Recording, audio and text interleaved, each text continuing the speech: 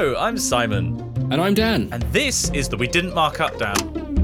Oh, Keep all of this in Right. focus. All right. 3, 2, 1, mark. Okay. And this is the Wikicast, a podcast where Wikipedia takes us to a random article and we talk about what we find. Dan, what are we talking about this week? This week, Simon, we are talking about Chatterton, open parentheses, horse, close parentheses. Oh, and am I thinking of Chatterley House? Because I had a gasp of recognition, but I think I'm thinking of something else. Yes, I think you might be. Because Chatterley House is that a royal house or something? Or I'm getting confused. There's a Chatterley something that's royal. Isn't there? Am I going mad? Oh, I'm thinking of Lady Chatterley's Lover. Lady Chatterley, yeah, I was going to say, the D.H. Lawrence book. Yes, I think that's what I was thinking of.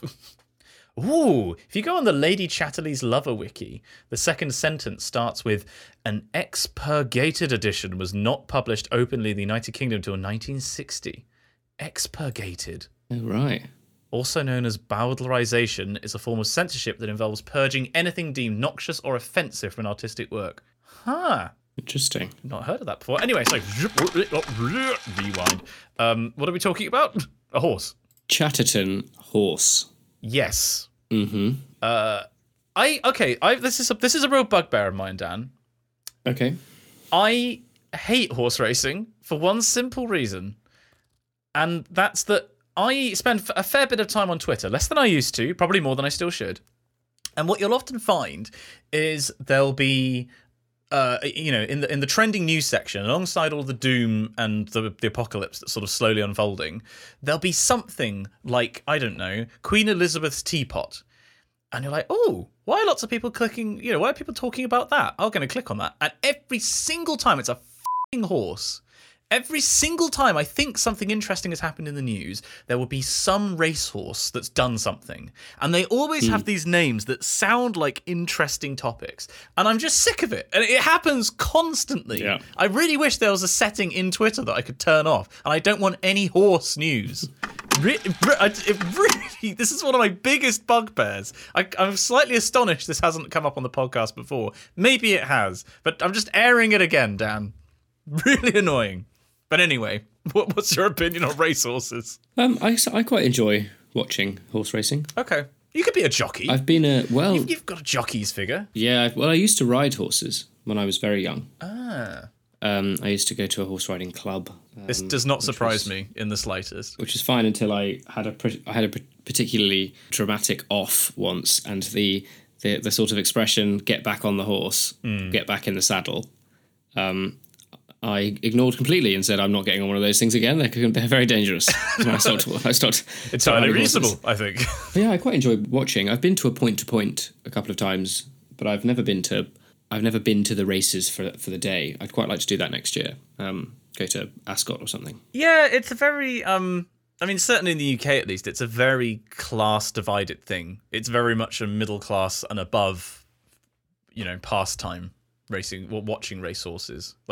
And you get dressed up to go to the races and so my best friend John is a policeman officer, but a BTP, so he works on the trains, and I'm pretty sure he said to me before that Ascot and Henley Regatta and stuff like that, that the sporting events that are for upper class people in the UK are by far the worst to try and police. Because people just get absolutely plastered. And yes, and they feel they're plastered and entitled, which is the worst combination. Yeah, it's a potent combo, isn't it? Yeah, not the one. But so, is there anything? What's this racehorse? What are we talking about? Lady Chatterley's Lover. So, Chatterton, who was foaled in 1919, was an American thoroughbred racehorse, best known as the leading sire in North America of 1932. Does that mean he had bannermen? He could call other horse households to war. Yeah, probably. 1932, when his son Ferreno won the Belmont Stakes. During his career, he won 15 of 32 starts, including the Autumn Handicap and Falls City Handicap. So wait, is this horse famous because they were good at horsing, or are they famous because they were good at f***ing and making other horses? I think a bit of both. Right. So Chatterton was originally retired to Kelly's Stud Farm in California. After Kelly's death, Chatterton was transferred to Claiborne Farm in Kentucky. In 1932, he stood at Arrowbrook Farm in Illinois, but returned to Claiborne in 1933 after his son's win in the Belmont Stakes that we just mentioned, helping him make leading sire in North America. So because his son won, Right. they were like, oh yeah, he can be leading sire now, because he sired a total of 213 named foals, 107, 50% of which became winners. His 11 black-type winners included Ferrano and champion filly Current. Oh, so it's still got an active dynasty. Like, this horse's DNA is still racing around tracks. I think so, so I'm looking at the background. Chatterton was a chestnut horse bred in Kentucky by August Belmont II, who had also bred the great Man o' War on the same cross of Fairplay with a daughter of Rocksand. Now, I've just clicked on Man o' War, and there's an enormous Wikipedia article about this, and Man o' War, March 29, 1917 to November 1st, 1947, was an American thoroughbred racehorse who is widely regarded as the greatest racehorse of all time. Oh, damn. Okay. That's a pretty bold... I'm struggling to care. My bias against racehorses. I mean, okay, great. Good for that horse, I guess. I mean, I don't... Looks like quite a big horse. What made them so significant? I mean, was it the racing, or was it the siring? I think it's hard to say. So, let's see. Okay, well, this. If you don't like horse news, this sentence is going to annoy you. At maturity, Man o' War stood at 16.2½ hands, about 169 centimetres, 66.5 inches, with prominent withers and high croup, but was sometimes faulted for a dipped back that grew more and more pronounced with age. He had virtually flawless legs and solid bone, traits he passed on to his offspring. He had a slightly Roman nose and notably high head carriage. His nickname was Big Red, though his coat had tinges of yellow and gold. An energetic, spirited horse, he is often pictured standing very still and gazing off into the distance, described as the look of eagles. His stride was measured at 28 feet and to this day is believed to still be the longest of all time. Wow. What was the description of his legs? He had virtually flawless legs and solid bone. Virtually. Traits he passed on to his offspring. That's something that we can all aspire to. All men everywhere. Good grief. Crazy. This is a classic example. If I saw Man o' War trending on Twitter, it's got to be something to do with a ship, right? No, it's a horse. Immediately. There are going to be multiple times in this episode where things will come up. Or a jellyfish, right? Or a jellyfish, yeah, true. Either of which would be more interesting than a horse. Well, anyways, he was bred by August Belmont II, who had also bred the great Man o' War, but I don't think they're related. Right. I was thinking this. You know how horses, like, you retire to a stud farm? Mm-hmm. I'm not sure how, like, relaxing that would be as a retirement, you know? Like, if you're a human and you retire, you're going to be about, 60? It's like, over this way, sir. You're just going to spend the next 30 years of your life having sex. And I feel like if you retired at age 20, great. I feel like that's something that I could get behind. But if you're 60, do you think that the male horses at these stud farms are actually just knackered? They're really not enjoying themselves. It's not much of a retirement. Well, Chatterton died on the July 14th, 1933, due to kidney disease at a relatively young age of 14, but he's still sired an awful lot. Well, but 14 is what? Horse years to human. A horse year is 6.5... Oh, God, it's more complicated than that. 6.5 human years for the first 3 years of horse's life. Why is it like this? This seems so silly. But to be fair, it's like, accelerated development, right? Humans have an unusually long developmental period. Mm-hmm. So, other animals, like, they race through childhood, and then once they're in the main sequence of life, like, there's fewer years. So, like, from the age of 4, a horse year equivalency changes to 2.5 years. So, is there a table that I can consult for this? How old was the horse? The horse was 14, but I don't know whether that's horse years or human years. Okay, so 14, human years would be only 43 human years. Well, sorry, you know what I mean. Like, it would be the equivalent of a human being about 43. Right. So, yeah, that is young. I don't know what the average life expectancy of a horse is. I would have guessed it was in its 20s. I genuinely don't know. Yeah, I don't know. I've no idea. But, there you go. Well, RSVP Chatterley, you were taken from us too young. You could have been having sex with other horses for many, many more years. I also was just to sort of as an idle speculation thing, looking at who has left the most descendants on Earth. So, do you know Secretariat or Big Red, the horse? No. So, Big Red was a very famous horse. Big Red. The only horse that I know of and that has its own Wikipedia article is Patu. Right. Which is if you haven't heard this story, this is a good one. It was the owner told the stable boy that the horse was called Potatoes. Mm-hmm. But then what the stable boy wrote on the horse's door was P-O-T and then 8 O's. So it says Patu. Ah. And apparently the owner found it so funny that he was like, yeah, that's the horse's name now. It's Patu. But that's the only one I'm aware of. Chestnut, Master, blah, blah. Yeah, so Big Red's total earnings while he was racing was $1,316,888. Good grief. Versus Chatterton, $26,000. How much of that money do you think Big Red saw? I don't want to cast aspersions here, but I think that the Big Red may have been mismanaged and they didn't actually see very much of that money. Well, I've just gone to the bit, there's an enormous section on Big Red's retirement, stud career, and death. Right. He died at age 19. He was euthanized at the age of 19 because he became afflicted with laminitis, which is a disease that affects the feet and... It's when they swell up. It's if they eat too much grass. Feet of ungulate, and found mostly in horses and cattle, yeah. I know that much. I dated a girl who... My first girlfriend was a big horse girl. As in, no, she wasn't like a big horse. She... My first girlfriend was a big horse. I was like, wow, gosh, you've never told me this. Yeah, that horseshoe above the door is actually one of hers. learn something about you every time we talk. It's lovely. Wow, Sorry. Still going. My first girlfriend was a big horse. Your grandmother was a bee? Oh, man. This is the way that you just said that so nonchalantly, like it was a perfectly normal thing to say. Yeah, she was I dated her. My first girlfriend was a horse. 14 hands. Bloody hell. Fierce knitter. Actually, that's a pony, isn't it? Hang on, isn't it? Is a pony 14 hands 2 or something? That's the difference? Oh, I have no idea. Something like that. I don't know horses. But yeah, also, that was her height, not, she wasn't like a beholder from D&D. Or a tangler. Just loads and loads of hands. None of those things have hands, I've just realised. They have arms, but not hands. What has lots of hands? You get lots of things that have lots of arms, but not many things that have lots of hands. I don't know. Centipedes don't have hands. They don't. There's lots of hands. I'm genuinely... Hang on. Creature with lots of hands. People at home are going to be, shouting at their screens. Polymelia is a birth defect in which an affected individual has more than the usual number of limbs. Okay, there's a great one here, Dan. I've got a good one for you. In Greek mythology, Hekatonchires, or 100-handers, also called the Centimanes, were 3 monstrous giants of enormous size and strength, each with 50 heads and 100 arms. Brilliant. In the standard tradition, they were the offspring of Uranus and Gaia and helped Zeus and the Olympians overthrow the Titans in the Titanomachy.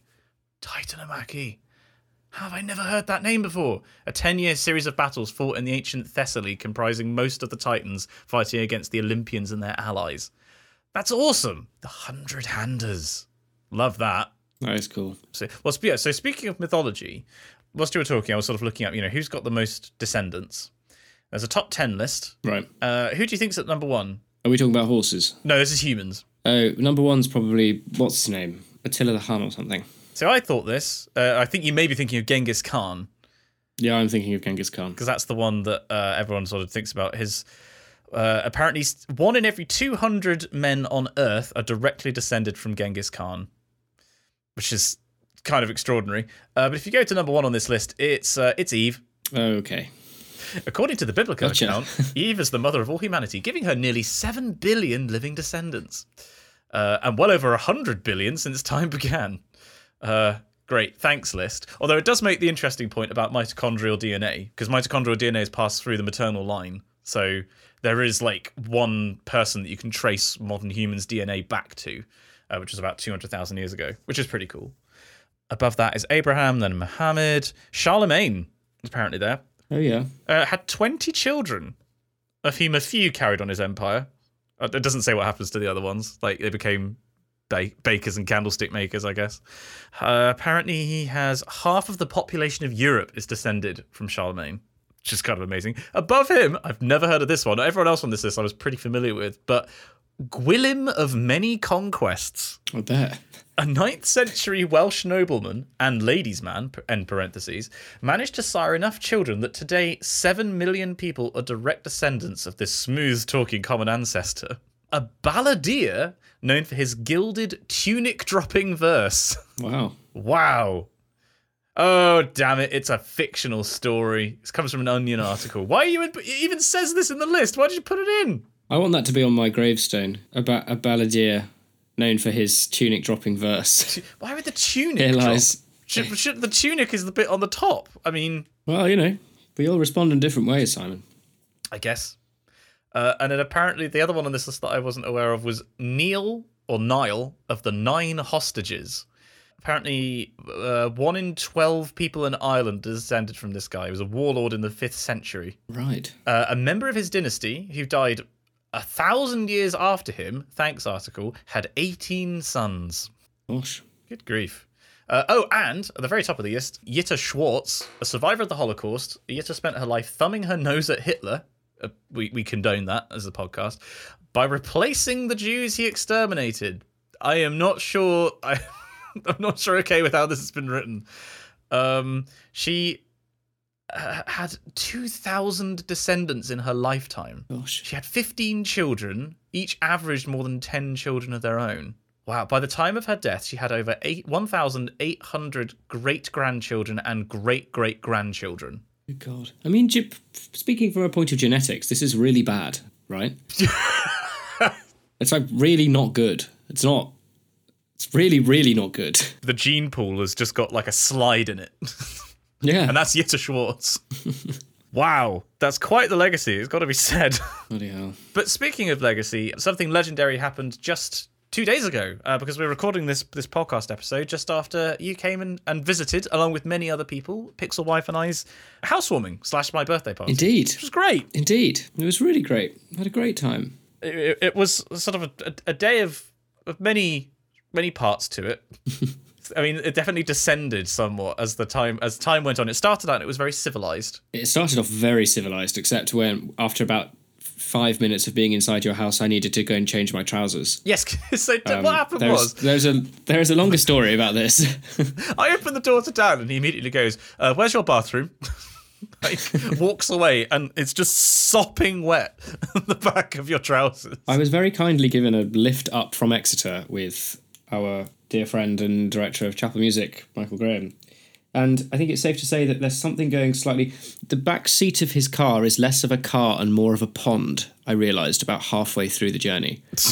Whether there must be sitting water somewhere, and when somebody sits on a seat, the seat lowers slightly and then water gets sort of sucked up through the seat and decided to deposit itself on my sort of back and all the back of my trousers, which wasn't great.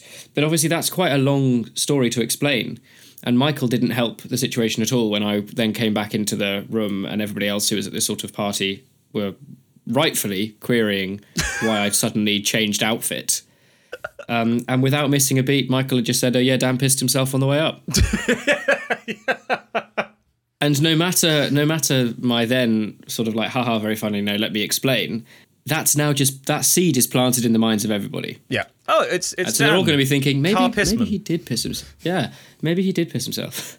Anyway, needless to say, I didn't. And I felt much better after changing into dry clothes. Oh dear. It was, there was that. And also, so recently Pixel Wife and I installed a Ring doorbell, which yes, is great. It's a good peace of mind while I'm away and I can see. It also basically means that Pixel Wife and I can have no secrets from each other ever again. Like, literally, I came home the other day and I was like, what's that guy on a bike doing here? And she was like, oh, I got a cheeky Deliveroo. Like, obviously forgot that I could see this as well. But it also meant that at about, I think it was approximately 1 a.m, but the clocks went back, so it was really more like 2 a.m. There was just you and our friend Ed Dunn out the front of our house. What he appeared to be doing some sort of spiritual healing on you because you were just sort of laying flat on your back on my driveway, and he was just sort of waving his hands over you. I'm not quite sure what he was trying to accomplish.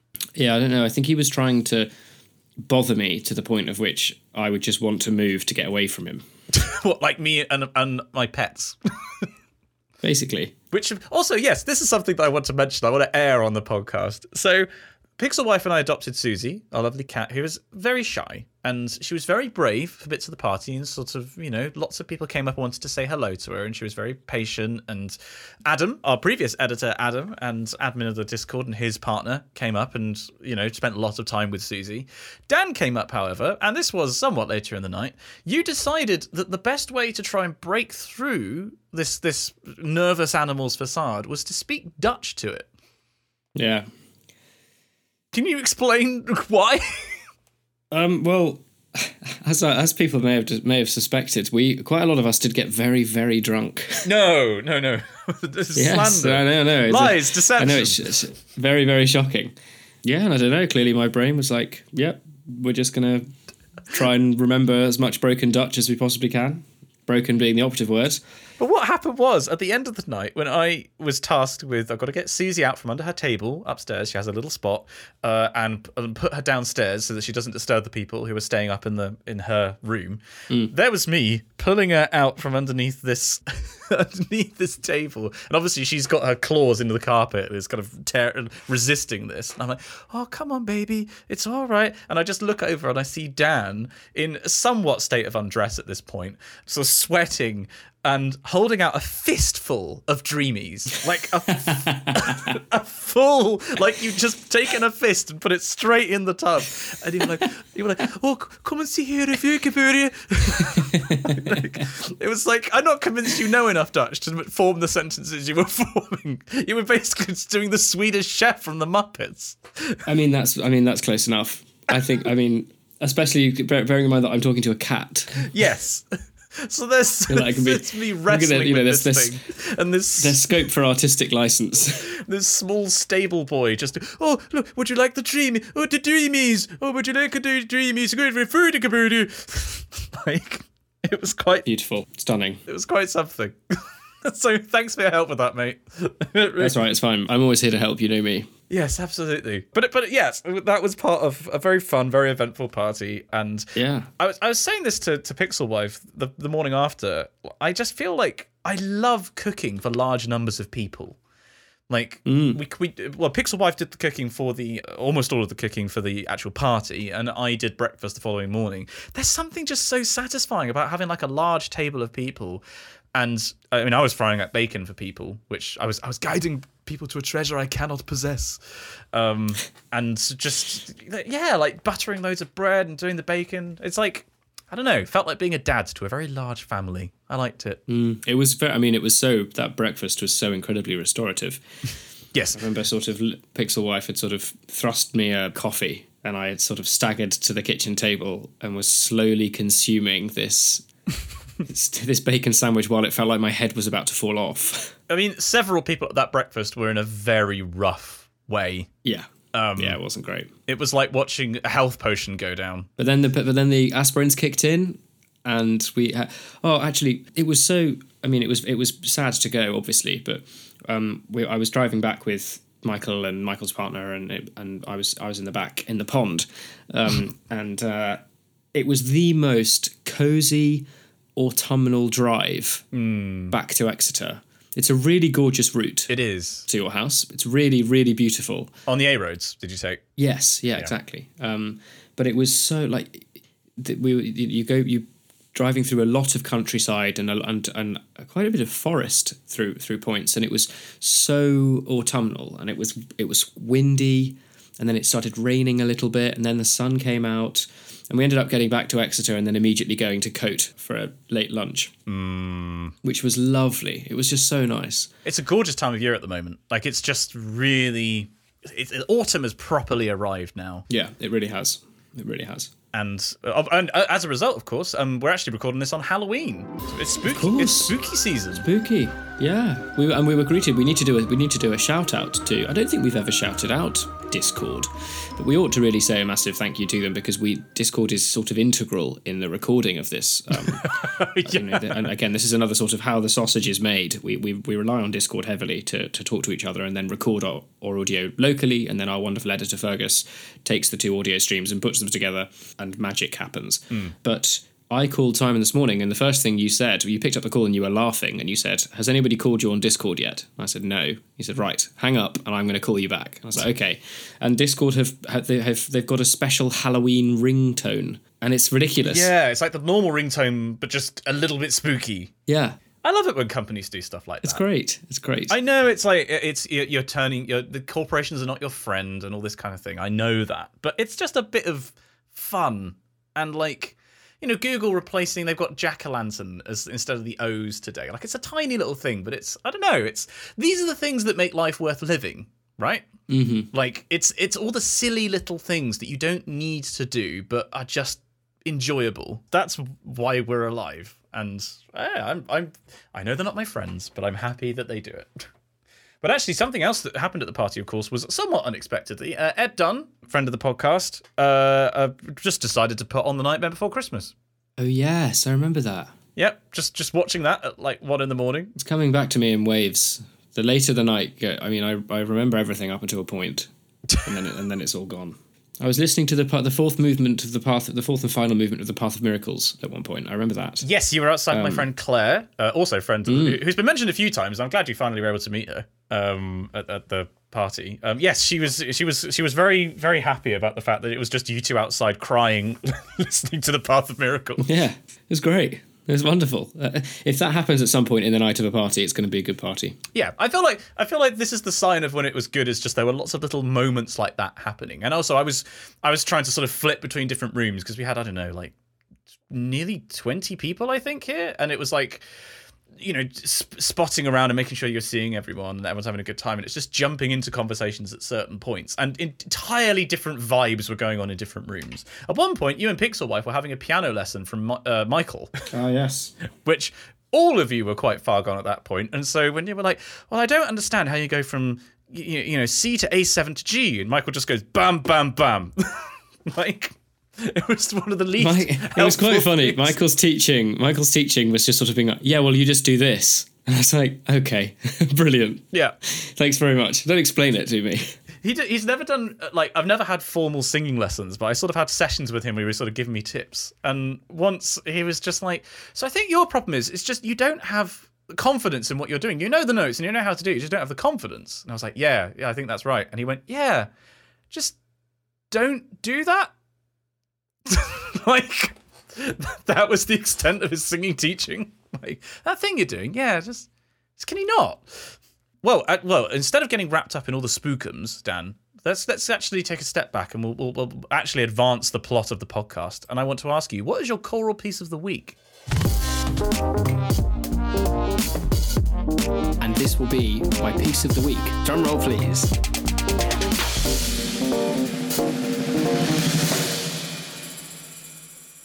Well, Simon, my choral piece of the week is an unusual one in that I only came across it 2 days ago, I think.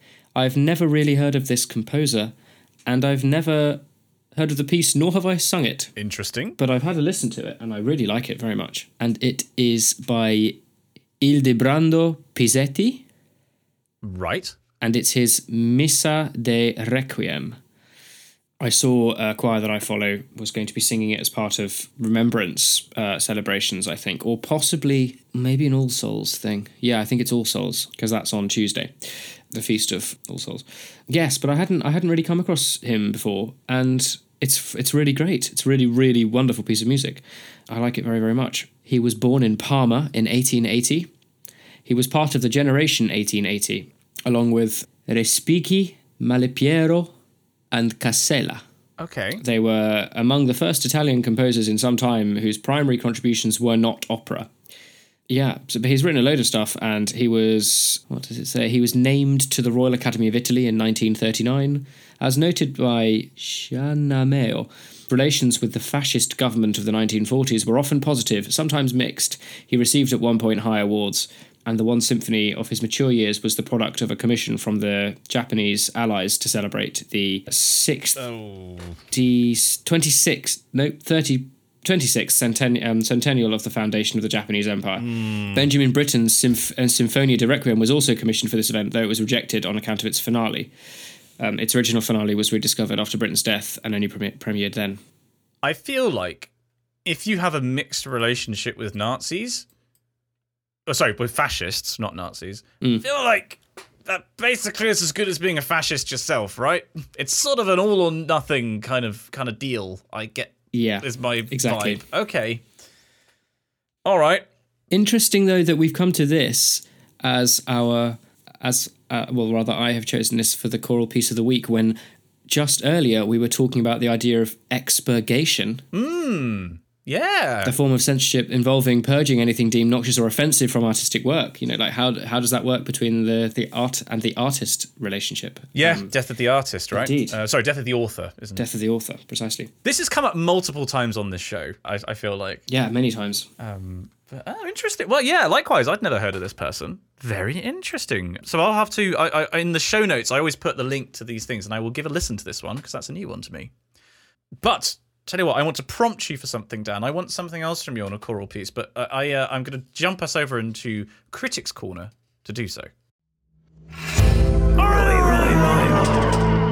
So the reason I want to pump you for some information, Dan, is I'm incredibly jealous because you went to a gig that I could not go to because I was sadly otherwise engaged. I was in Oxford giving a talk to the Physics Society, which was fantastic. But you went to see Tenebrae performing The Path of Miracles. I did indeed. And what was that like? It was marvellous. It was really, really amazing. I had a wonderful time.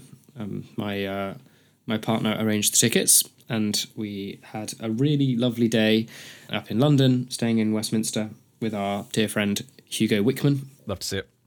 Also, a fascinating day to be in Westminster on that Thursday, because that was the Thursday that Liz Truss resigned. Yes, yeah. Our former Prime Minister.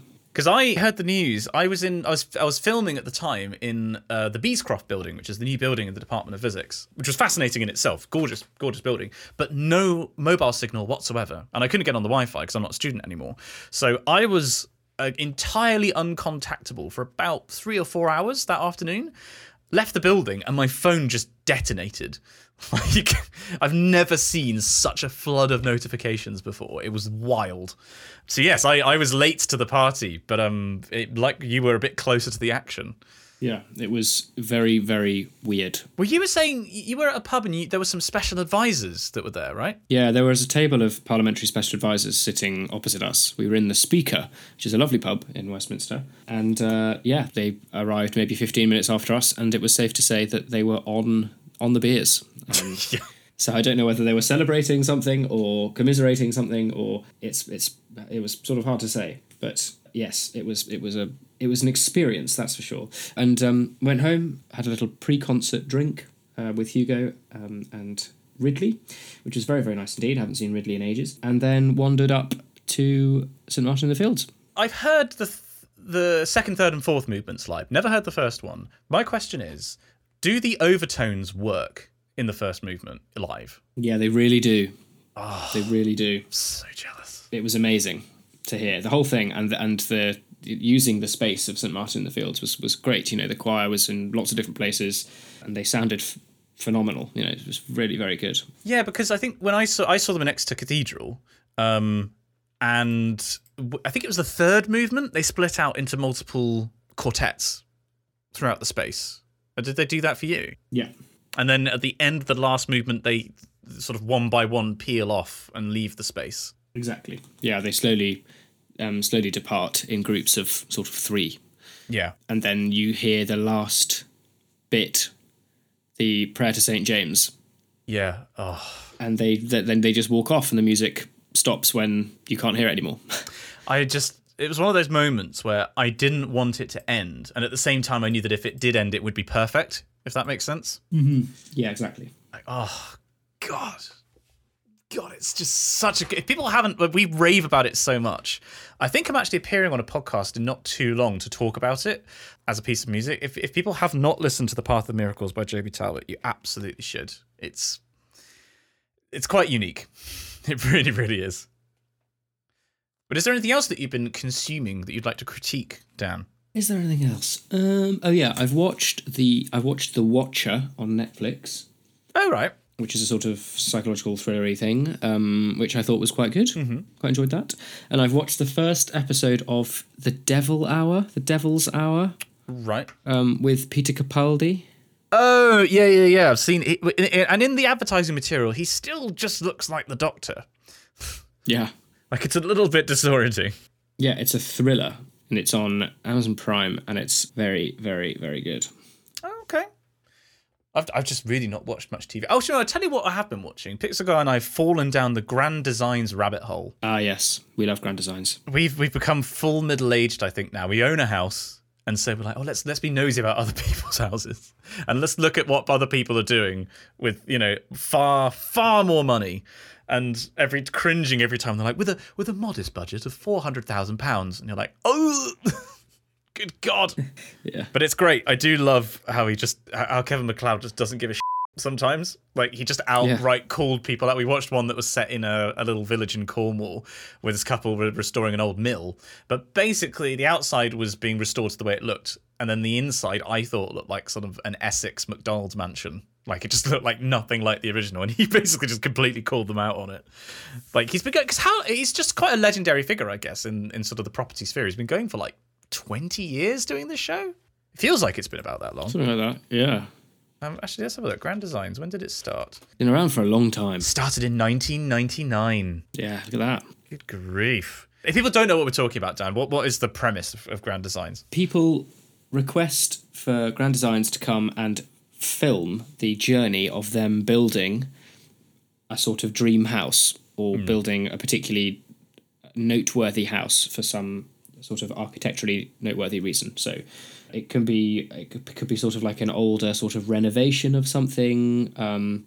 It's sort of like like any sort of real estatey buildingy show crossed with a sort of modern art edge to it in terms of the analysis. And Kevin MacLeod, the chap who presents it, is very sort of, what's the word? He gets very. I think he gets quite sort of. He's clearly very interested, and he's very into his art criticism and architectural art criticism, but also doesn't mince his words. He'll sort of say things kind of like, well, how much did it cost you? Because you went £20,000 over budget because you wanted to play at being project manager.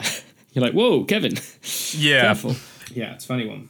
I do like it though. It is very middle class. Like, you do feel like it's sponsored by, on the Channel 4, what's it called? All 4. It's like sponsored all by Waitrose adverts, and you're like, oh yeah, this feels about right. But yeah, we've been watching a lot of that.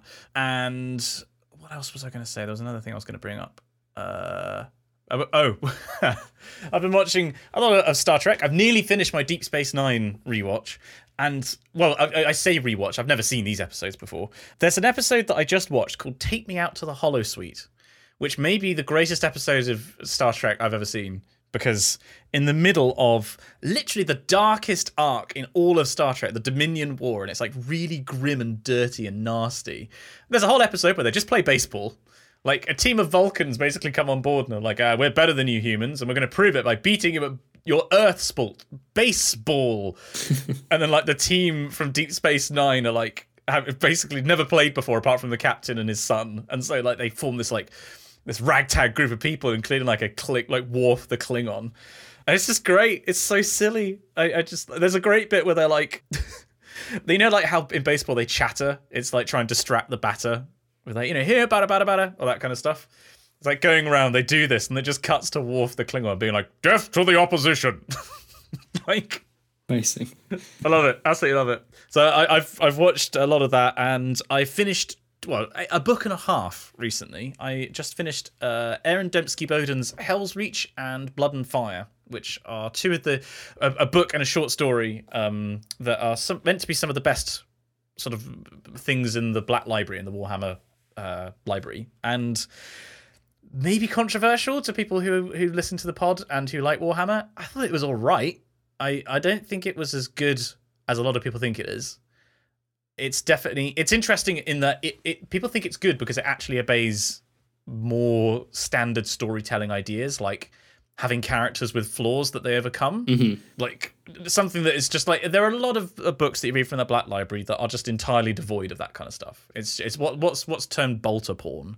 It's just, I just want to read about, you know, these fictional things that I like blasting other fictional things I don't like apart with big guns. And this is a minor deviation from that, in that it does actually have some interesting character development for at least one character.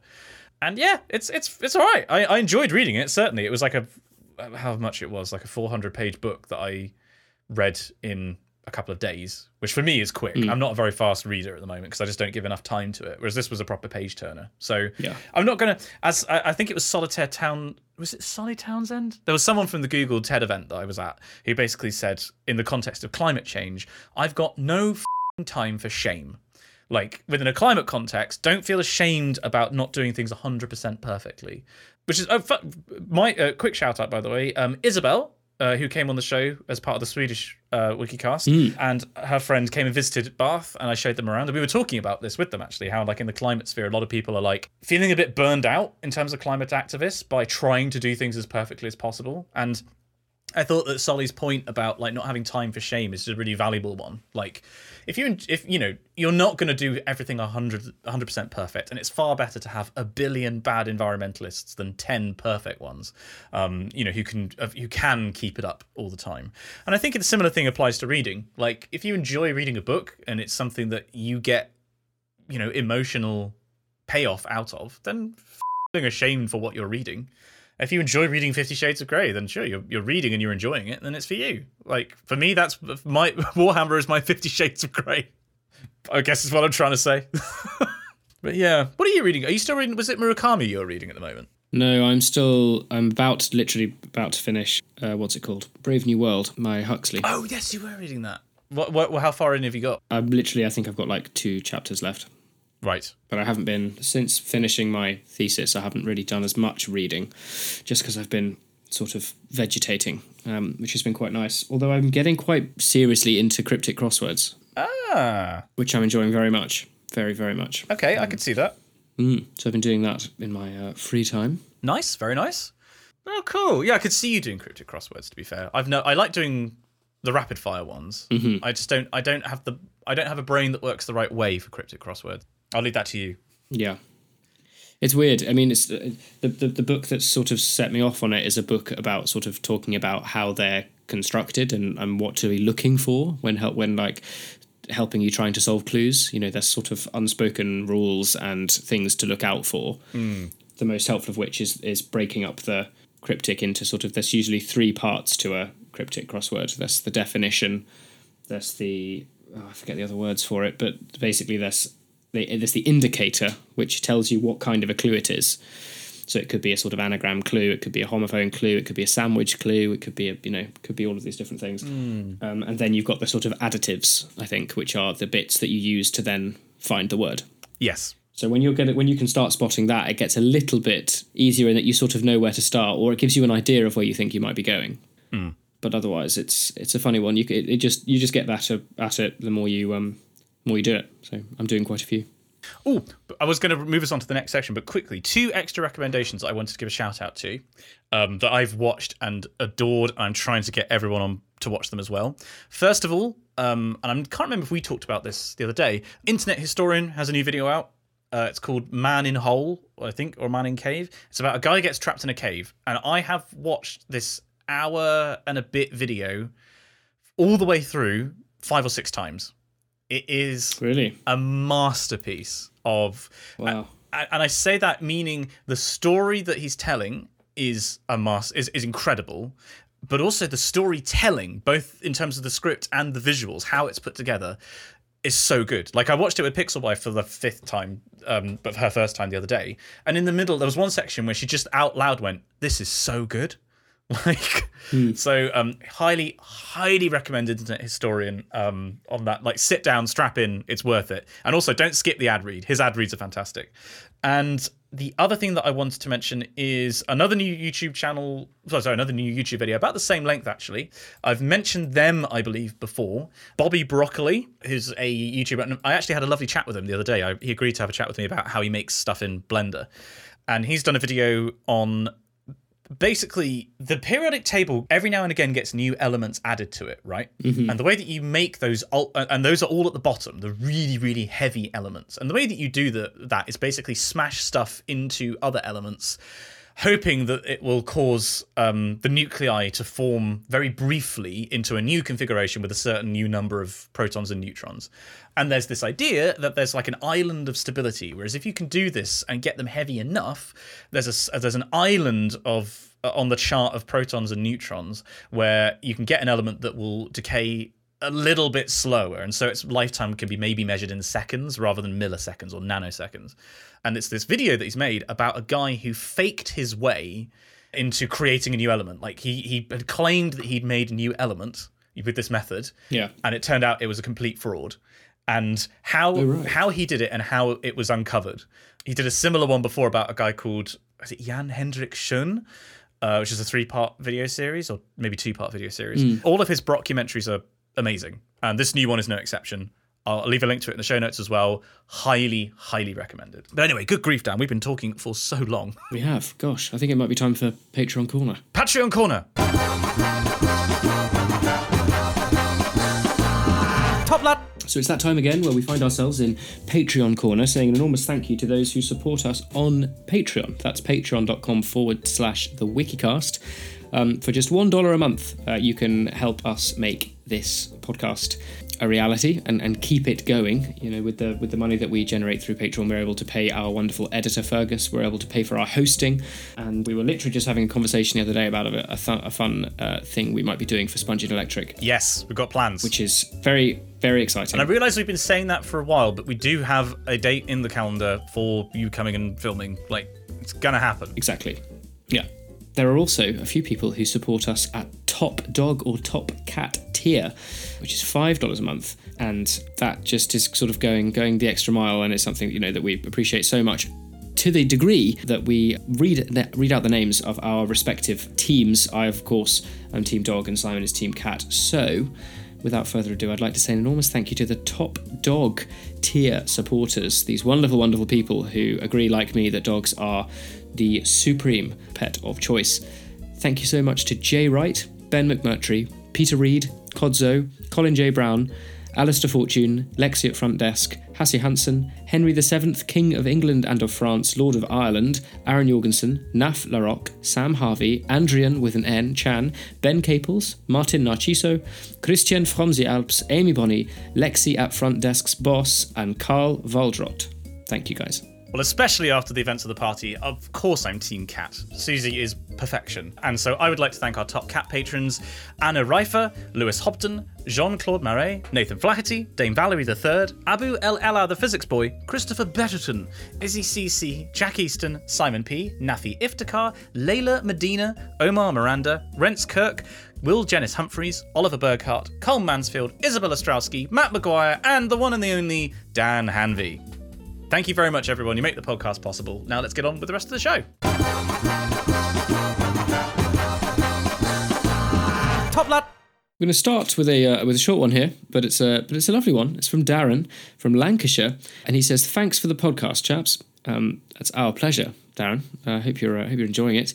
And he's also done an excellent 36.3043% of a Prince Philip.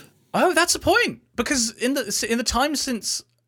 No, we did do one episode previously, but I mean, previously we the joke was that the Queen Elizabeth was a dynamical unit. Now static. Now static. So do we have to update our unit of measurement of time to something else that's dynamic and so really confusing? We could follow suit with King Charles. Is that too logical for this show? Is my question. I think we need to leave it to the readership. Good point. Okay, yeah. Email in if we need a new unit of time.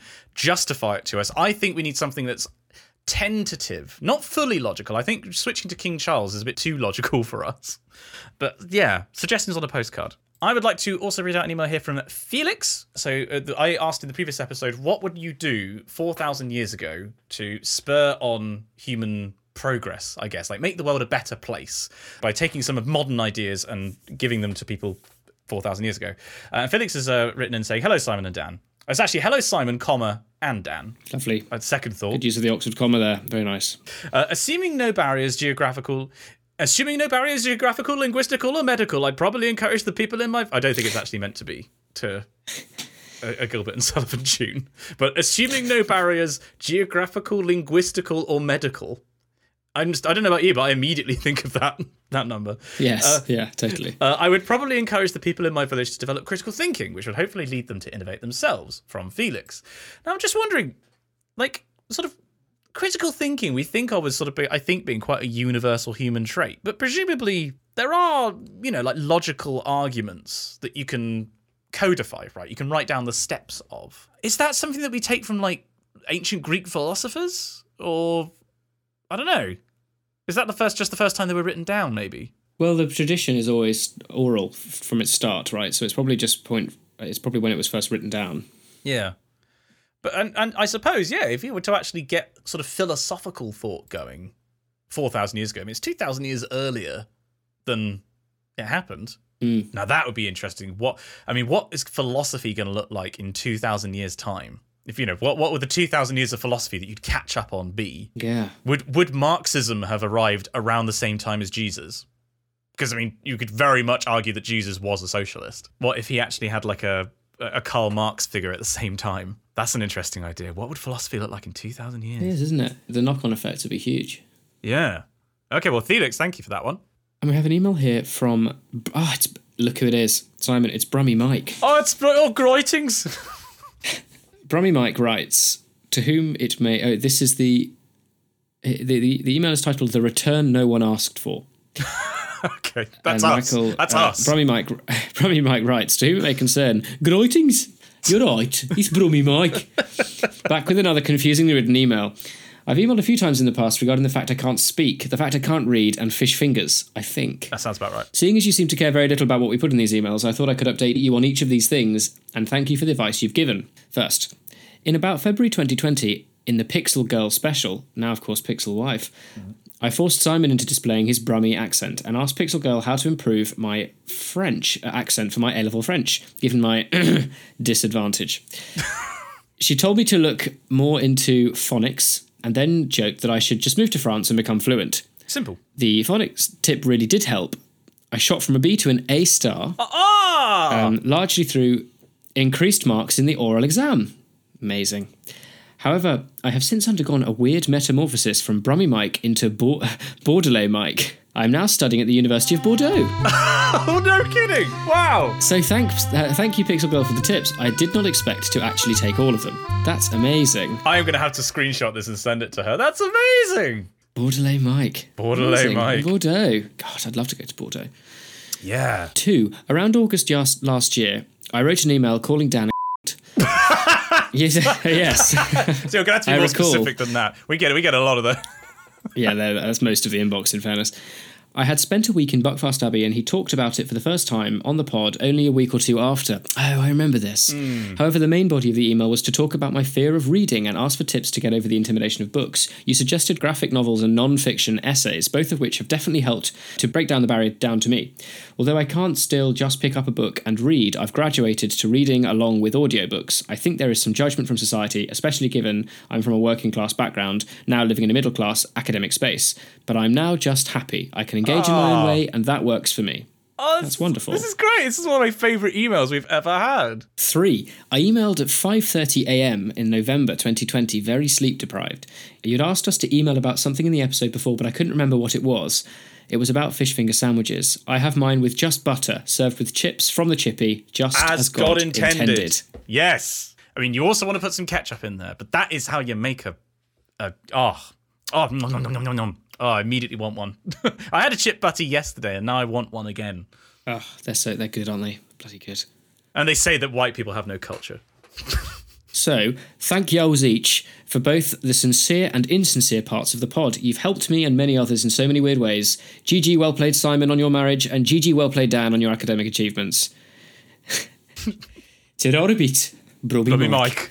Oh, Mike. Wonderful. P.S. Any Wikicast-ations in... Wikicast-ations. I like that a lot. Oh, I'm not sure how I feel about that. That's dangerously I know exactly close to how you feel about it. Any Wikicast-ations in Bordeaux, at me in the Discord. That's Mike A #7844. Wow. Which I like because it makes it sound like that's this particular multiverse version of Brummy Mike. Yeah, this is Earth 7844, obviously. Yeah. In the Wikicast multiverse. Yeah. Actually, so this reminds me, I've really got, you know how like Michael gets really angry at small things sometimes, like seemingly out of proportion. I was washing up yesterday morning, and I was talking to him about how we got onto the subject of like post-credit scenes in Marvel films, and I was like, it's always something like a guy walks out, in a 10-second clip, a guy walks out of a portal and goes, "Hey, it's me, Blorko." And then, Michael, you always say something like, but that's Blorko, he's really important in the comics, like. And it really funny. He was just like, I'm not Scottish. like Amazing. He probably went for my throat. It was just really funny. There we go. Sorry. Just regional accents things, Thank you very much for that, Mike. Amazing. Love it. So, Dan, what have you learned today? Today, Simon, we've learned about Chatterton. Oh, yes, we did. Open parentheses, horse, close parentheses, and then had a very long conversation about how much horse racing and horses generally annoy you. Yep. We dipped into the history of Man O' War and the horse Big Red. Talked about the party. We talked about sort of seeing each other in person and you seeing our favourite piece of music ever live. Absolutely. Critics Corner. Oh, lots of stuff in Critics Corner. Lots of recommendations. We had some great stuff, Critics Corner. We had a wonderful new discovery made, the Missa de Requiem by oh gosh, what was his name? I've closed the tab. Oh no. Jesus. Pizzetti. There, that's the one. Ildebrando Pizzetti, which is really cool. I really encourage you to have a listen. And we closed with some really wonderful correspondence. Yeah, this was a good one. And featuring the triumphant return of Brummy Mike. Fantastic. Love it. Absolutely love it. Well, that's all for this episode. Don't forget to subscribe to us on your podcasting service of choice. Join the Discord, and if you'd like to see our faces sometime soon, check out our YouTube channel, Spongy and Electric. New podcast unit of time suggestions, your worst or best Halloween stories, and other thoughts on the show can be sent to us at spongyelectric@gmail.com. We'd love to hear from you. Join us again for another tumble down the wiki rabbit hole. And we'll see you next time.